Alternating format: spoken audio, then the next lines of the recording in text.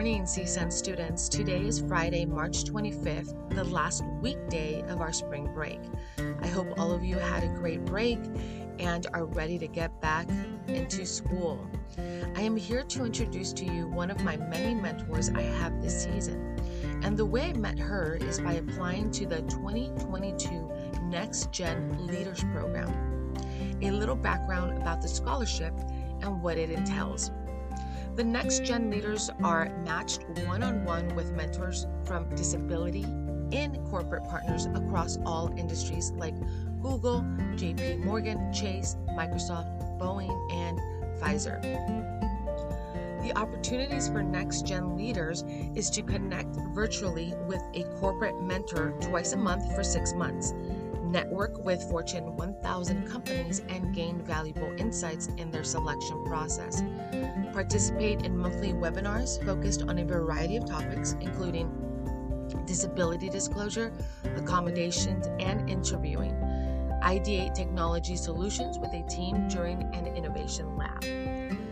The Next Gen Leader initiatives are committed to increasing opportunities for individuals who represent all segments of diversity. POC, women, veterans, and members of the LGBTQIA+ community with disabilities are especially encouraged to apply. I applied last year and was not selected, so I applied again this year, this time selecting different firms and have more experience on my resume, which is why I believe I was chosen. So before we have our lovely guest speaker, a little history on me for the audience to relate to and understand, because I addressed it briefly in another podcast but didn't really get into it that much, is that biologically I have a grandmother who is incredibly emotional. And growing up, I feel like I have had the same biological symptoms as her. And especially during my college years, learning and growing, expanding my intellect, I found myself to be incredibly emotional to the point that I needed help controlling those emotions. As an example of how emotional I was, when I first interviewed for a high-level job during college with a corporate company that has been around for over 100 years, I literally cried in my first interview. Now, these tears weren't like sad tears a lot of the times. They were just positive tears, like emotional tears of how much beauty I would see in the circumstance or in people, things like that. And so, of course, I did not get chosen for that particular internship. And I was okay with that because it was literally my first one. And I knew that during that conversation with I needed help. And so we talked about it with my therapist. And the nature of my disability is that I have excessive worry, difficult controlling worry, difficulty concentrating and maintaining focus, restlessness, irritability, and sleep inconsistency, which according to my therapist meets criteria for a generalized anxiety disorder. Now, I do consider myself to be smart and do my best to communicate well. However, a lot of the higher educational material can be challenging for me to understand, especially when the atmosphere is fast-paced. As a matter of fact, my mom sometimes tells me that I am really slow. But what I love about speaking to this mentor is that when I told her that, she's like, no, we just learn differently. And I loved that perspective because that is the truth. I'm not slow, I just need different tools to learn. And so one recent challenge currently in this current spring semester is that although I don't look like I have a disability, recently I had a challenge that a professor told me. I was recording in her lecture, and my professor literally told me in front of the class, like, despite having my accommodations, by the way, she told me that I'm not allowed to record in her class. And so I waited after class to speak with the professor, and she told me that basically I don't look disabled. So it was hard for her to believe that I have a disability. And obviously, this is something that's really private, right? You're not going to be walking around with a sign telling everyone, this is something that's really private. You don't want to share. And she got noticed in her email regarding my accommodation. So I was kind of upset already about her demeanor. And I explained to her that although I do not look like it, I have undergone the proper measures to get the accommodations for me to succeed in class. I further explained that I have a hard time learning, complex material that I've never heard of before. And as a matter of fact, I think I've read in the past, like if you hear it once, especially when it's live, you don't retain as much. But if you write it down, you're going to retain more. My problem is like, how can I write it down when by the time I'm writing the first sentence of I'm capturing that moment, she's moving on to the next. So that's obviously a challenge, right? People don't understand that. So anyway, I didn't feel very comfortable. I remember, feeling sad about it because she made me feel bad. And I called the disability office and explained the situation. They helped me. And it was obvious that the professor never took the time to look at my accommodations in the first place. And of course, this whole situation can lead to feelings of inadequacy or incompetence. And I recognize that with the correct accommodations and support, everyone, including people with disabilities, can thrive. And this is why we're doing this podcast today. It's incredibly important for me to be a voice, not only for myself, but also an example, rather than being ashamed or allowing individuals with better professional status to put us down. Is really the goal here, is to let people know that there is support. I didn't even know I had this disability until I spoke to a professor, and he guided me there's a disability service center usually at a community college and at a university. Now, had I not spoken to the professor about my struggles, I'm so happy that he led me there. All right, enough about me. I'm going to introduce our lovely, talented professional guest speaker who has 20 years of experience working for a Fortune 500 company that was founded in the 1900s. And while we're not here to talk about the company per se, we're here to talk about her resilience and to share her shared experience and wisdom with our audience, as she has done for me. Her journey is one to be inspired by and learn from. Welcome, Jennifer Brunson, to the podcast for students in education. Good morning. Thanks for having me, Diana. Oh my gosh. Well, thank you so much for doing this. I know that it's not easy to kind of open up to an audience, but I really do appreciate this. And I want to start off the conversation by you telling us a little bit about you, your childhood background. Where did you grow up? Did you have any siblings? What was your life growing up, and where did you grow up? Sure. So I'm born and raised in Inglewood, California, and that's part of my persona that I absolutely love and privileged to be. And so I was born and raised there. I do have a sister, an older sister in my family, and and then the rest of us are mostly living in Mississippi. That's where most of my relatives are. But my sister-in-law with my parents, and my grandmother and my uncle, we all live in the Los Angeles area.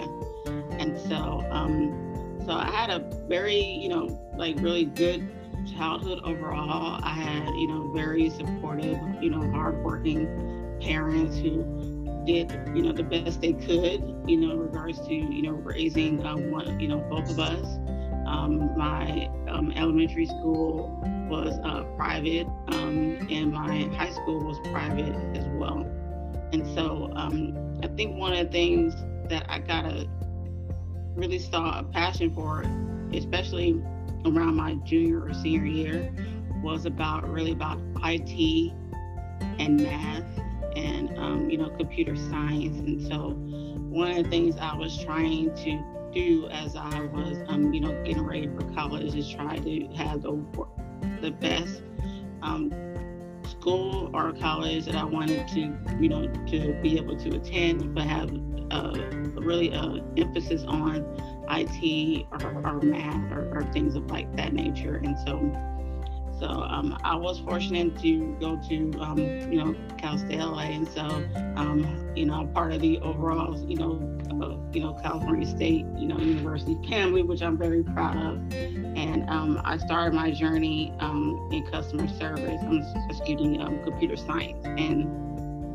But one of the things I realized when I started my program is that I was more about the kind of the software portion of it versus like the hardware portions of it. So I changed my major to information systems. about starting in my second year at Cal State LA, and I was very fortunate to have a bachelor degree in information systems for Cal State LA. And then I recall, the Saturday, when I graduated, I kind of, when I went across the stage and got my degree, I was like, I'm ready. And literally, I was fortunate enough to kind of start the job that I have now, literally about 3 or 4 days after that. And so I was really, really excited because it was this, new opportunity. My sister had already been with the company for over 4 or 5 years already. And so I know it was a great place to work. And so, I was very fortunate to be a part of that family. And I started really from the bottom up.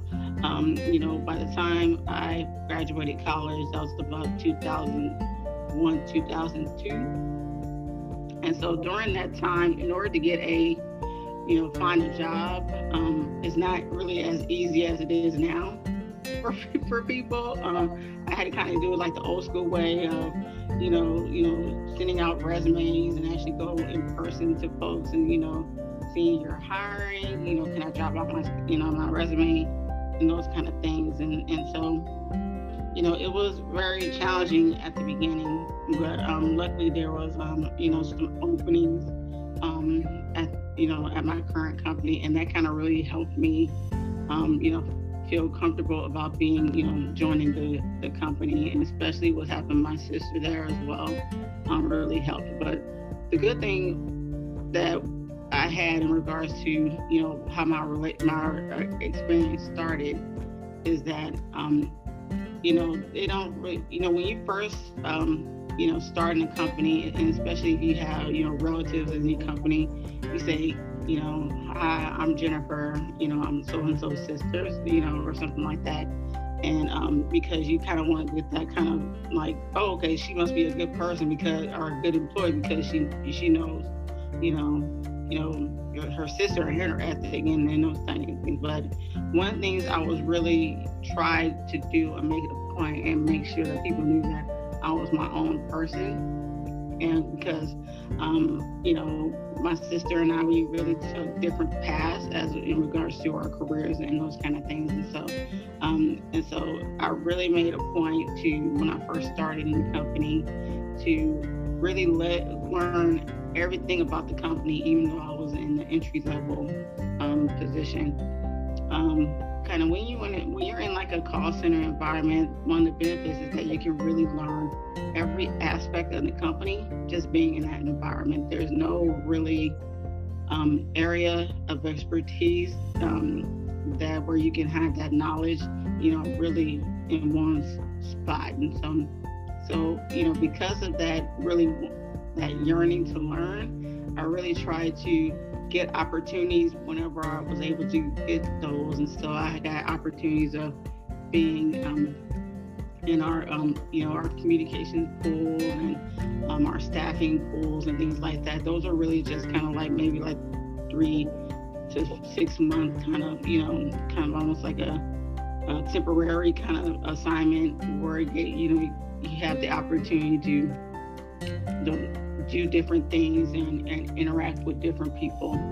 And I think that when I got that opportunity to do the communications pool, that was probably really where my passion of communication and engagement really started, was doing those kind of things. It gave me an opportunity to really write communications, not just for employees, but also our executives as well. And it also gave us the opportunity to updating and develop like videos and different medias in order to kind of really drive that engagement. And so I did that for 3 years, and then I moved to another location where it was really field-based. And so in the past, especially where I was, my first job was really primarily female. But when I went to this new area, it was really all male. And so I really had to, make a point for, these men to make sure that they took me seriously, and make sure that, when I do interact with them, I'm, really professional, I'm really respectful, but I want to make sure that they know that, I'm also, I need to be respected as well. And so I don't want to really, I don't really tolerate, those kind of things, or some of those, kind of sexist comments, you're a girl, you wear heels, why are you here? And I'm just like, you really don't know who I am. And so I'm really one of those heels to sneakers kind of people, people where I can, kind of work the environment that I'm in and really, take advantage of that. And so from that location, I went to another location, and there I was able to get a manager who was really open in regards to all the different ideas that I had. And during this time, this is where my MBA started. So I got an MBA from technology management that really kind of captures the overall, the IT things that I still are interested in, but maybe not as passionate as I was before, but also the business part of it. And so I noticed there was a gap, a communication gap with our field folks. And so I created a short, one pager, front and back newsletter that was done in like Publisher. So it was really like really old school. So, but they really enjoyed it because they were able to see all the different things that were occurring in the organization. And it was something that we really didn't have before. And so, I was very fortunate to do that. And so, I took that experience and I tried to do, more and try to do different things. Now we have this newsletter, and what can we do now? And I'm just like, well, we do have a, internal kind of website that needed work at the time. And so my manager would say, I would say, can we work on this? And he goes, well, I have no idea what any of this means, but go for it. If you need any help, just let me know. And and he was always candid about that, and I really helped that I had that kind of support from him. And so we were able to kind of revise the internal portal sections and those kind of things, and really integrate some of those new tools that kind of started in the early 2010s, like videos and those kind of things. And so I was very fortunate to have that kind of opportunity, and because of that, I was able to start being a part of different initiatives and different teams and those kind of things, and it really allowed me to broaden my experience and really learn and network with others. And so I was very fortunate for the past up to the 15 years that I was at the company, that I had a great support system, a great support of my leadership team. I built an amazing reputation, and I always was able to really thrive with that. And I literally was one of those people who really loved their job, to the point that I didn't really take a whole lot of vacation. But and I think it could be one of the reasons why, because I don't have any, a spouse or children, and so because of that, I try to, I don't want people to know that you can just run over me because I don't have any family outside of work, but I still want to make sure I want to include that work-life balance. And so for the past, those up to those 15 years, it was amazing, and I'm still, privileged and honored to still be, working at the company. Yeah, definitely. That's awesome. You said a lot of things, and I want to highlight a few.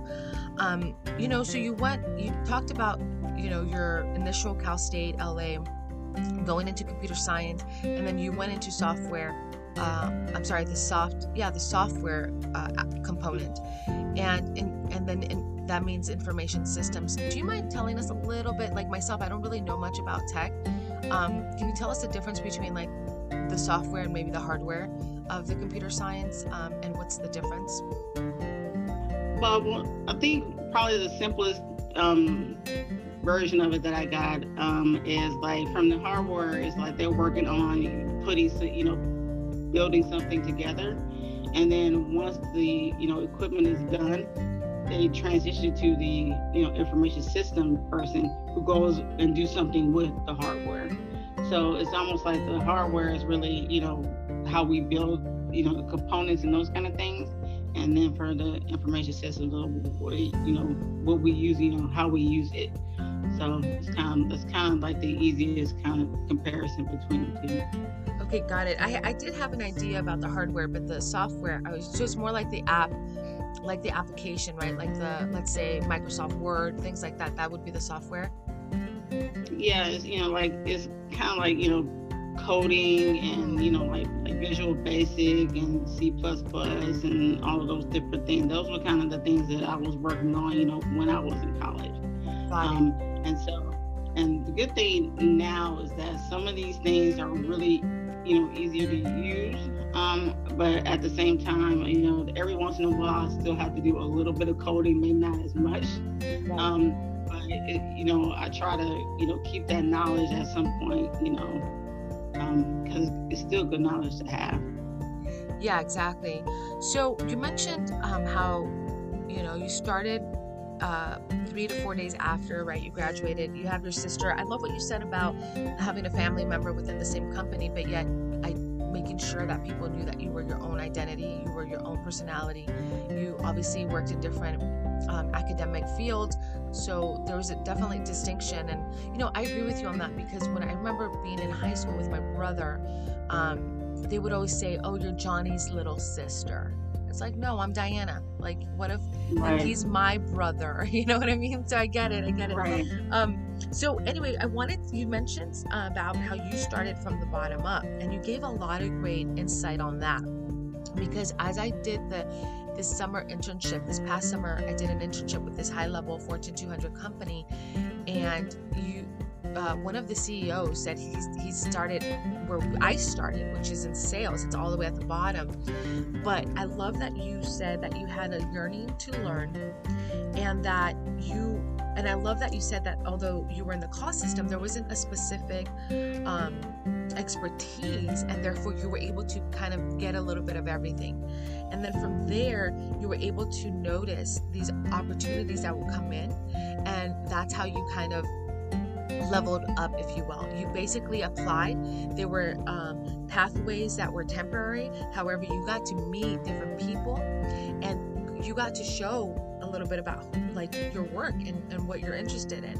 And so within these staffing pools is how you kind of started moving within the company, because obviously like your company is an enterprise. There's a ton of different departments, right? They're all over the world, I'm sure, or the States. And same with this internship company that I'm looking forward to working with. So it gives me an idea of kind of how to navigate a big enterprise. So really great there. Now, this is kind of important. You spoke about the male-female dynamic, and I love what you said about you can go from heels to sneakers, you know what I mean? And you made it a point as a woman that you just to be respected and for you to be professional, and obviously to do the same with them. Was there any time in your career where maybe that duality between male, female, any challenges that you had, within the workplace? And if so, how did you handle that? Because I think that, we're always going to have barriers in our work. So I was just curious to know if within that duality we had a barrier, and I would love to maybe get some insight on your perspective and experience in that. Sure. I think one of the key, takeaways is really knowing your audience, when you're there. And so there's one example where I was, scheduling a meeting, and I was getting ready for the meeting to start. And then when I got into the conference room, there was a meeting already, in place. And so I just said, okay, I'll wait until you guys are finished. But my, my start time was happening, and so I went in again. I was like, are you about to, finish up? They're like, yeah, we're about to do that. And I said, okay. But 15 minutes after the meeting was supposed to start, I was like, okay, now I really have to go in and really let them know that, my time is already was supposed to be at this time. You guys are already over. You guys need to relocate to somebody, another, area.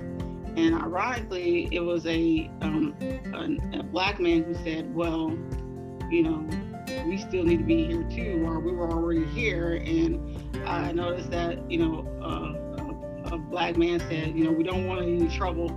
And I guess I've been, sometimes tend to be sometimes intimidated or be intimidating by folks sometimes. And so but for me, it was very important again to be assertive, but also respectful at it. And so, if I already, said, a couple times, like, okay, we're running late, we need to start our meeting because you guys just need to either end your meeting or do something. But luckily, the other gentleman said, we're just going to, relocate somewhere else in the building.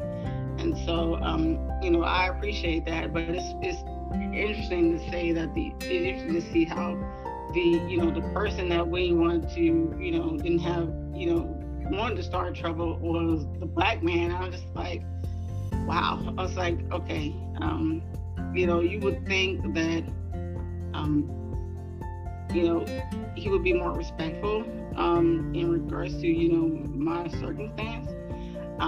But it kind of shows that, you can't really rely on just because you both look the same doesn't mean you're going to have, act the same way. And so, but that's what was a little bit of an eye opener for me. And so whenever I had those other instances before, after that, and I didn't have a whole lot, but, it was very important just for me to kind of, stand my ground and just make sure that I did it in an assertive, respectful way. And that's something I've always had to do in my life, up until now, is that, my parents, especially my father, always said that you need to be assertive, you need to stay your ground, you need to be fearless, but you can do it in a respectful, professional way in order to get, what you need to get done. And so I always, I always take that with me. Yeah, you bring up a good point. Now, I want to talk a little bit more about that assertiveness and being respectful, because I'm young and I don't have a lot of, obviously, work experience, but with the involvement that I have with my schooling, I've been kind of categorized as aggressive, but it's not that I'm aggressive. It's just I like to get things done. I have a passion for, being timely and, just high level stuff. So my question to you is, like, how can I think tone has a lot to do with it, but sometimes, like, I'm just passionate. I may be speaking at a higher tone rate than someone soft. So how can you, like, as for myself, as speaking, be in a balance between assertive and professional? What I've learned from those experiences is kind of letting people know my personality and who I am ahead of time before I'm addressing someone, because I know that there's leaders that speak very, calm. But I honestly can't, even though I'm trying, right? It's not in me. So how can I be assertive professionally but not come across as being aggressive, is my question. I think, yeah, you make a good point, and you just said it is really, sometimes it's about your tone. When I've gotten another, positions or another opportunities, normally the person I've been, that hired me kind of already knows who I am and how I work. And especially when we, if they're going through the interview process, normally they usually, go to the other, either, previous managers or leaders to get, some kind of insight on the way that the employee works. And so you kind of they should have a preview of who you are as a person and how you work. But at the same time, you want to make sure that they know, reasons a reason why we do it, this way. I'm kind of the same as you, in the sense that I want to make sure the work is done, not it's not done. We want to make sure it's done right first before being perfect, because if we do it quickly, that's how the mistakes happen. And so when those kind of assertions happen, I really try to let them know that we want to do it this way because we want to make sure there's no mistakes, because if we do something at the last minute, we may affect not just us as employees, but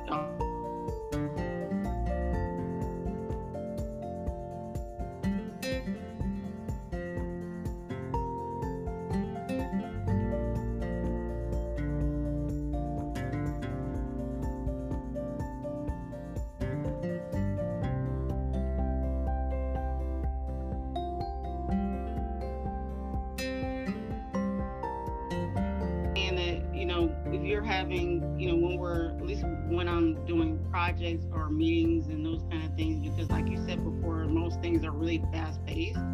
But if we need to, slow things down, we just have to give them a reason why we need to do it this way. We don't want to, there is like really two kind of areas in regards to the workplace. There's always progress before perfection is one thing, but also is making sure that when we do have it done, it's done correctly and it's done right, because it's nothing more frustrating, especially for a leader or an executive, when we make mistakes because we're trying to do things very quickly. And so because of that, I try to make sure that I do things in a way to make sure it's accurate versus being like fast. And so that's kind of my overall philosophy for that. Yeah, I love that. The progress before perfection. You said doing things right the first time, because then there's going to be chances of mistake. My mom always told me, the people that don't do things right the right way the first time, you're going to work double. You're going to have to go back and redo it. So that's something that I've always taken from my mom. Give me a second. My dog is barking and I don't want it to interrupt. Can you hear him or no? No worries. Yeah, but it's all good. It's all good, right? Yeah, but he's going to keep going. Like, that's his little personality. He probably wants to play. So give me a second, audience. 1 second. Okay, sorry, y'all. So we lost Jennifer, but she came back and basically gave us some good feedback on how to be assertive but yet professional, and it really is about communication and tone, which I need to work on still. Still need to work on. Yeah, because especially me, because born and raised in Inglewood, sometimes that Inglewood thing comes in a little bit. And so sometimes if folks, especially have like that aggressiveness toward themselves, to me, that aggression can come very quick. And so I just have to keep myself together and just make sure my tone is there, and just making sure that this is a professional environment. There's nothing personal, and just make sure you just keep calm. When you're because there's a way to get your point across, but not having to do a neck roll or something like that. And so that's something that I always have to continue to remind myself. And so, but as you get more into the workplace, especially in the corporate environment, you'll be able to kind of really navigate your tone and your emotions in during the different meetings that you have. So yeah, I agree with you on that. I also think that it might happen, right? Because we have our personalities, but right. But I think I love what you said. You just got to keep that in mind. If, like, for myself, I constantly need to keep that in mind. And then also, one of the things that I love that someone told me was that, listen, as a company and as employees, we are here not to cause trouble, like that man said, or we actually are here to help, right? And support. Right. But sometimes we don't. I think it's the communication is key. I think, like you said, if I explain to them where my struggles are, or just be candid and authentic. I think people are willing, not everyone, because you are going to have a few little bad apples. That's just the truth, right? Right. But for the majority of the time, you are going to have those people that are willing to put their character and personality aside and really do it for the highest of the company, because that's really why we're there. We're all a team, right? We're trying to, you know, work for the same company, the same team, and progress it together. So, I mean, I think having that viewpoint going in, that will help me navigate, and also being kind to myself, because I am maybe learning this skill, right? Because it is a skill. Like you said, you have to be mindful. It does take a lot of energy, but definitely practicing that. And hopefully, you know, having people that will understand me within that process of development. And I'm sure I will. So thank you so much for those tips. Those were great. Let's see. You also mentioned, okay, this is a question I have for you, because we talked about how when you were working with a manager, this is the time that you kind of went into your MBA. Now, I wanted to ask you, because when I have my bachelor, I'm attaining my bachelor's, but when I did my summer internship, I realized that I don't have a lot of business acumen, and I was thinking, okay, maybe I should get into like a master's program within business, right? And I was told that you got to be careful. I've been hearing a lot of different perspectives. Let me share with you. One of them is like, you got to be careful not to have too much, like too much education, because that can also hurt you. That was one. I've heard about like, well, why don't you just start the job first, and then from there you can see what master programs you want to do. That was two. And then the third one is like, well, what if I just do it myself, like find something that I'm interested, and then from there I can, expand on my job and my work. And so I don't know, what's your take on the MBA while working with corporate? Do you think I should, like right now I'm a student, I feel like I should just continue, because I don't know if I can do work and family and MBA. So I know everyone's different, but I am hearing different kind of perspectives. What's your take? I think it's really about your work-life balance and what's happening, what's going on, in your life, and how will it affect, if you're going to do additional education.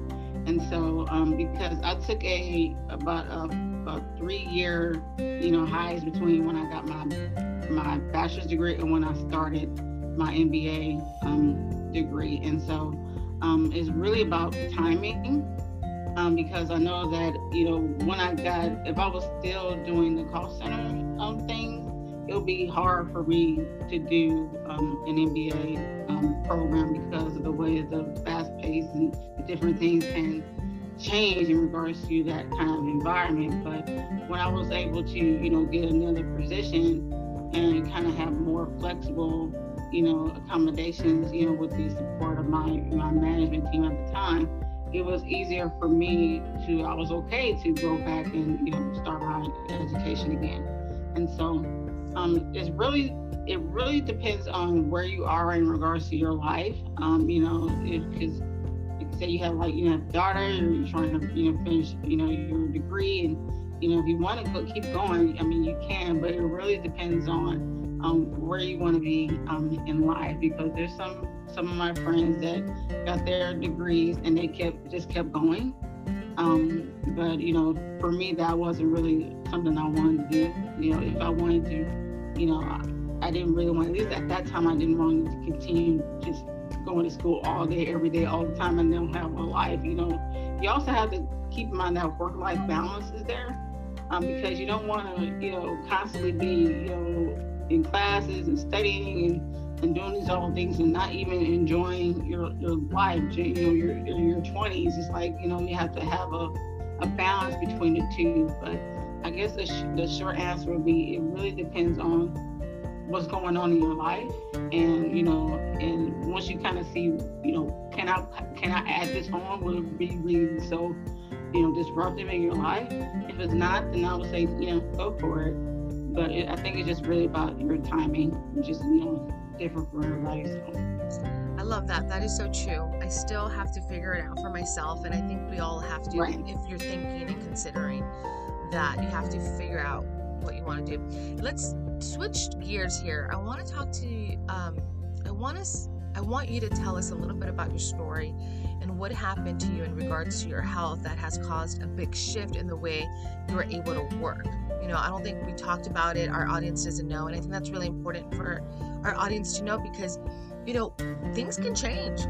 Things can change. You start off really strong and healthy and capable and all this stuff, and then, life happens unexpectedly, kind of like what happened to you, and now you have to, navigate that. Do you mind sharing with us a little bit?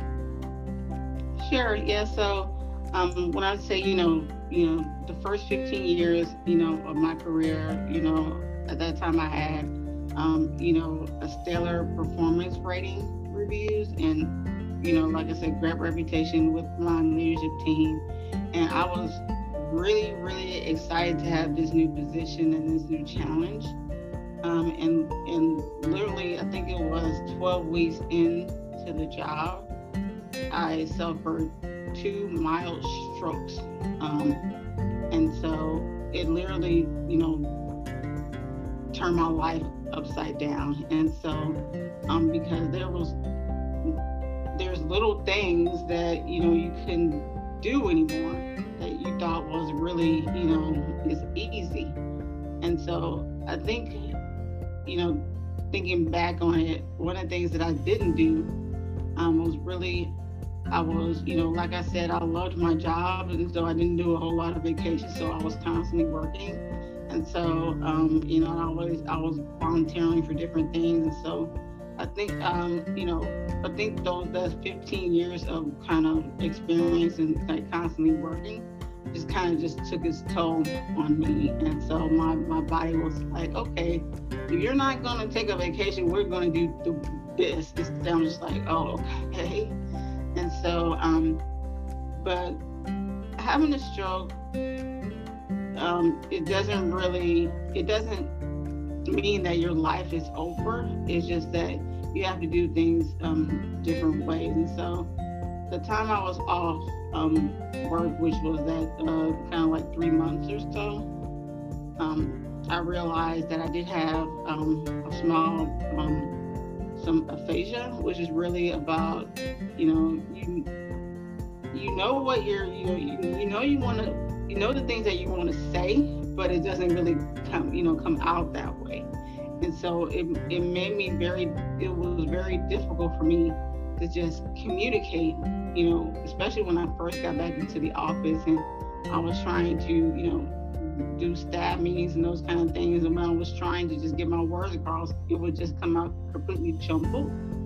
And so that was really very, very hard for me, especially at the beginning, because, I didn't want to feel that my 15-year reputation was completely destroyed because of what happened to me. And I want to make sure that folks understand that, when it comes to something like aphasia, which is, kind of those, some of those things that happen when you have a stroke, is that, your intelligence doesn't go away. It just says that it just comes out differently. And so, you just have to be patient, but you also have to be patient with yourself as well. And so, I think one of the things that I struggled, especially when I came back to the office, was that, I was not able to do things as quick as I was able to do before. And that was literally heartbreaking for someone like me, because I was always the one who always was on top of things. I was always having, everything was organized, and I was on point, and all that kind of stuff. All that went away, just in a few months. And so it really took, I still work on it in regards to not only, my communication skills, but also, I still have trouble, writing and those kind of things. And, I remember when I first started back to the office, someone asked me to put something on the board, and I tried to do it and I couldn't. And I had a complete collapse in the bathroom. And so, So that's, that was one of the things that was really, hard for me. But luckily, I did have a few, friends at work that were very supportive and could help me, especially when it came to, navigating my work. And so, fast forward to where I am now. I just have to do, because my job really is more like a project manager job. And when you're in that kind of job, you have to make sure that you have to keep everything organized to make sure there's no deadlines and those kind of things. So you have to do things a different way in order to do your job, well. And so, so that's one of the things, I try to remember, or kind of give advice to folks, are having issues, especially when they come back to the office. But they want to make sure that when you do come back to the office, have a kind of a discussion with your manager, especially at the beginning, and let them know what's happening, and how they can support you. And if there's an instance where they're not really supporting you, we have to call them out on that. And so we just say, I'm not really feeling supportive right now. I can't do my job this way. I have to do it my way in order to be successful. And at the end, we hope that at the end of the day, it's kind of what we all want, is that we all want to be successful. And so we just have to do things a little bit different in order to, feel valued as an employee. And again, it's like, just because you have just like if you get injured anywhere else, you're lucky enough to still be there, but you may have to do things a certain way, to kind of navigate through life. And so that's kind of, what I do, every day. Oh my gosh, well, you said a lot of things. It reminded me of like my mom. My mom, same like you, worked 20 years within a company. Would rarely take off. Like I would literally, Jennifer, have to go visit her at work to spend some quality time. Oh, wow. Yeah. So it was that bad. She was very dedicated. Obviously it's a different generation. I don't know if, and I'm laughing about this, but I don't know if the millennials are going to put up with that. Like work. Yeah. But it is a different generation. But I love what you said, because I think it is important. Work can be stressful. I mean, I remember this summer internship, I was working 40 hours a week for 10 weeks. Jennifer, like I wouldn't be sleeping sometimes. I put work in front of my daughter at times because it was that intense, and it drains you. It really does. So you're right about your body telling you, hey, either you're not doing it, so we're gonna have to do it, right? Like your body is something quite interesting. I love what you said about intelligence doesn't go away no matter if you're injured, right? You still have that, unless it's obviously something having to do with the neurology of your brain. But I mean, if you're intact, then most likely not. And I like what you said about being patient with yourself. I think that is very, very important. Because as you mentioned with these examples that you were giving, gosh, like from going to like stellar performance, right? Like you mentioned, and then stellar performance, and then from like now having to do things differently. I love that you say that. I do things differently. You're not putting yourself down. You're still very positive, and to be honest, you're here. You're still making it happen. But I asked you this, like, was there any shifts in like, did people were like people like, oh no, you're not capable of? Was there something that people misunderstood about you during this time that maybe, was your position the same during this time? Did you have to like get demoted? I mean, how was that time? Or were you still able to maintain your same position, but just doing things differently? Like, were you able to still advocate for that? I'm curious to know. Yeah, so when my stroke happened, it was 12 weeks into this new position, into a new department. And so they really didn't know who I was prior to that. But the good thing is, like, there's a lot of people who still know who I am and knew who, my work ethic and those kinds of things. They already knew who I was at that time. But you also have a different sense for the people that didn't know me, before the stroke happened. And so there was instances where, they would think like, okay, why are you doing these this way? Like, why did you, miss this gap? Why did you miss this? And I'm just, the things I try to do right at the beginning, especially when I take on a new project, is, really letting my manager know what's going on so he could be supportive. And if I don't have that kind of support, then, I'll never be successful. And so, I try not to really, especially at this point, really dwell too much on the past. Yeah. Because it just gives you, anxiety, makes you upset. Yeah, I'm sorry. I don't mean to bring that up. I was just curious. Oh, no worries. Yeah. So one of the things I really try to, remind myself is that, I'm still a valued employee. I'm still, overall the knowledge has not gone away. I have to do things a different way, to show that, I'm capable of doing it. So, I mean, there's been some instances where I've heard that people think I don't feel I'm capable or something. I don't really listen to a whole lot of folks like that, because, I still know that I'm a person and I'm not, I'm valuable. Luckily, I didn't have to really be demoted or those kind of things. I just had to make, some changes. Luckily, the management I had at the time was able to make some adjustments to my work. That way it wouldn't be too much happening, especially when I first came back to work, because it was really overwhelming at that point. So luckily he was able to shift some of my projects to other people. That way I can focus on my recovery as well as trying to get back in the groove of some of the things I was doing before. And like little by little, I was able to, tack on more things and was able to, manage everything. But at the same time, I still make sure that, I'm listening to my body and making sure I'm not working so much. And so one of the things that, I do is once I log off of the computer, that's it.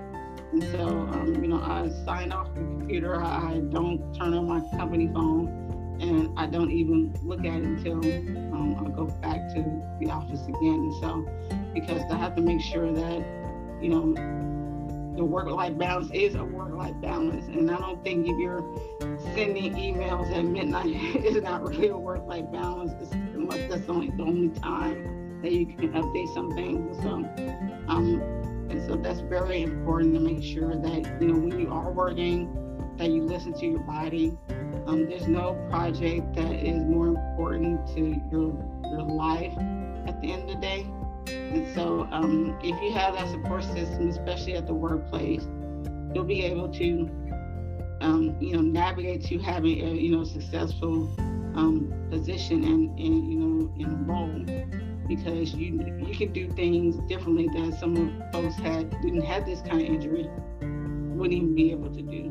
And so I kind of, take that in my back of my head as like, you can't even do things that this way, because you can't comprehend why, I have to do it this way. And so be able to do those kind of things and still be able to be successful is a blessing. So that's kind of some of the things I try to, give advice to folks. So. Love that. I love what you're saying. The ultimate key here that I'm hearing is the support system, and also your balance between listening to your own self, what you can handle, and having that support within this journey of yours. I wanted to ask you, what makes you feel inspired or like your best self? I think, well, I know my sister is, has kind of always been my inspiration. And so I always look to her, when I have any advice. And, my parents are always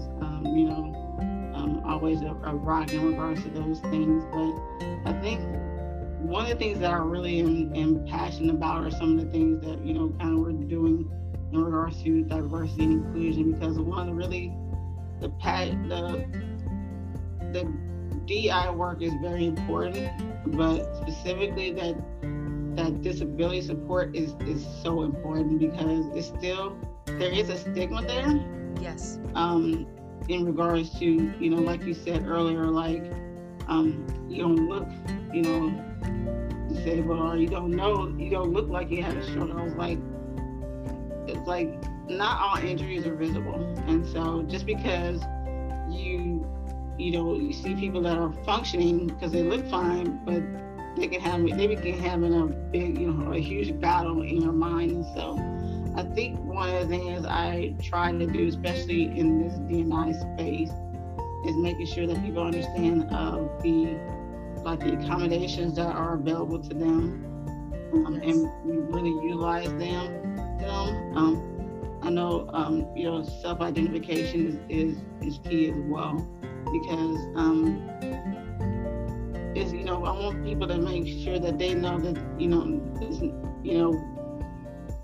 if you have a disability, that doesn't mean there's something wrong with you. But it's very important that when you go to the office, you want to bring, like you said, we want to bring our best self to work. And so what I try to do is really, pray every day, and just making sure that I have everything kind of organized before my work starts. If I know, if I have meetings between, projects, I make sure I have almost like a calendar. That way I have like 2 hours for this, 1 hour for this, make sure I take breaks in between, because that's been a tendency where I just kind of keep working, and I don't even take a break. And so, doing those little things, even, in regards to, organize your calendar and, create some kind of to-do or some kind of task list. It helps when, especially if you have to have meetings on top of all your projects. And so you want to make sure you prepare yourself to make sure that the next day you will have a successful day, because you got everything organized. But you also have some kind of cushion just in case there's something that comes up all of a sudden, which will always occur in a corporate environment. So again, the main things I do, to make sure that I bring my best self is really, I think I said it before, just be patient with myself. I'm still recovering,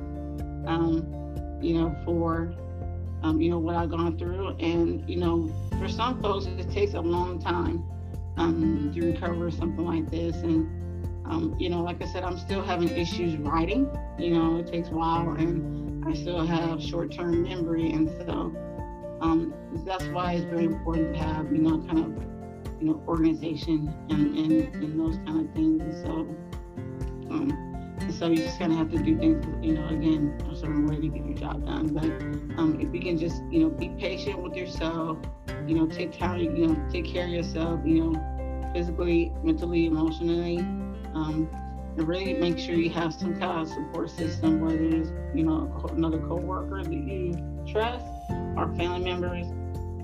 That'll really help, especially when you're trying to, doing the best that you can with what you have. Yeah, you said a lot there. I wanted to mention and highlight a little bit about the diversity, equity, and inclusion aspect that you're talking about. My mom actually lives with lupus. She got diagnosed in 2006 or something like that. And I tell her, Mom, you can have accommodations to work. And she's like, no, I don't want to, And literally right now she's bedridden. She, was working she's always worked really hard, has put probably work before anything. And she doesn't look like it. To your point, she does not look like she has lupus. Everyone thinks she's fine because, and she lives with this pain, and I don't even know how she does it, Jennifer. I really don't. But she will live with this pain daily, and it's pain. But she pushes herself, and I mean, I'm just telling you that there's so many, since I started working with you on LinkedIn, I've gotten people looking at my profile, and a lot of them are like champions of disabilities, meaning that they're doing advocate work, they're speakers, doing conferences, stuff that I would want to do, you know what I mean, that they're doing. So no, you're right. Like, as long as you have the will, you can still manage to create opportunities for yourself with whatever circumstance you have. I think that's a really good one. As we're wrapping up, you mentioned support. So make sure that our audience listeners, you create a support system, and you balance it with taking care of yourself physically, emotionally, and mentally, right? And spiritually, because you mentioned the prayer aspect. I think that's really important as well, whatever that looks on to you. And as we're wrapping up, Jennifer, I wanted to ask you one last question. Well, two. One is, what's the most important thing you've learned in your life? And as you're thinking about that, I wanted to ask you another thing, like, what do you want to leave the listeners with that maybe we didn't talk about, that you want to maybe motivate them or inspire them regarding this conversation? Yeah.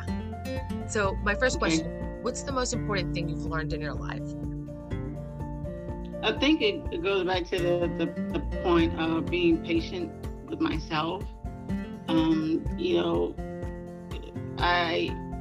There's been times where, I thought, I'm probably not going to make it. I'm not going to be able to continue to work, and do the things I want to do. And so I think if I continue to have that mindset of, being patient with myself, and also, putting in my own work, because, when you have a stroke, you have to put in the work in order to get yourself, better. And so I need to make sure that, I'm taking care of myself. I'm going, doing my exercises, with my hands, and making sure I continue to write. And then also really looking at some other, ways of kind of, developing and improving, different skills. Like, for example, one thing that I joined was Toastmasters, because, I want to be able to continue to, present well. And so that was probably one of the things I lost when I had my stroke, but having a group like Toastmasters really, really, helped that. And so, so I think that's probably one of the things that I try to, continue to keep myself going. And I think really about, I guess one of the things that, if I can take anyway, anything away from the audience, is really, kind of, forgive yourself for having a disability, because there's folks that was born one, and ones that became disabled. But it's very important that when that occurs, is that understand that doesn't mean that you're weak, or you're not a failure, or that you're a failure, or you don't have any contributions to your life at all. But it's really for you to understand that you are enough. You are a strong person. You have value. You belong. You are included. And just making sure that they understand that no matter what, obstacles or, frustration, things that you have at the time, don't dwell on those things so much, but just try to just move forward and do better. And so, so it's kind of really probably the best advice I could try to give to the audience, really, is just, understand that, you are enough, and you belong, and don't ever let anyone say otherwise. And so I love that, Jennifer. Yeah. Thank you so much for that advice, those tips, that truth. It's true. We all have a life. We are here for a reason, and we need to all learn how to accept each other for who we are, and what you're capable of. And I just love your resilience. You know, like you said, that fire inside of you is not going to go anywhere just because now you're living a different way. I love your mentality, Jennifer, truly. Like, I am very incredibly inspired by you. You are incredibly knowledgeable, wise, beautiful, inside and out, professional. I mean, the ultimate beautiful mentor. I feel like so blessed to have you in particular, mentoring me today. And we are so lucky to have your voice be shared at the podcast, because you're actually mentoring a lot of others, whether you may know it or not. You know you will. I know you will. So to the audience, thank you so much for listening. Just know that you are enough. Keep getting and finding the support that you need, and do what you need to do. You know, we all need to do what we need to do. Jennifer mentioned she needs to do her exercises. I need to do my exercises. I mean, moving our bodies is incredibly helpful. You don't necessarily have to we just got to move our bodies is my point. And so with that said, we hope you continue striving and progressing and learning and expanding and balancing your lives. Yeah, absolutely. Be the person, like, be yourself, not the disability. So be you, not the disability. Yeah. Ooh, I love it. Yes, let's be ourselves, and let's get out of our comfort zones or be comfortable being ourselves. How about that? And even better. Even better, right? And we'll see you at the next one. Thank you.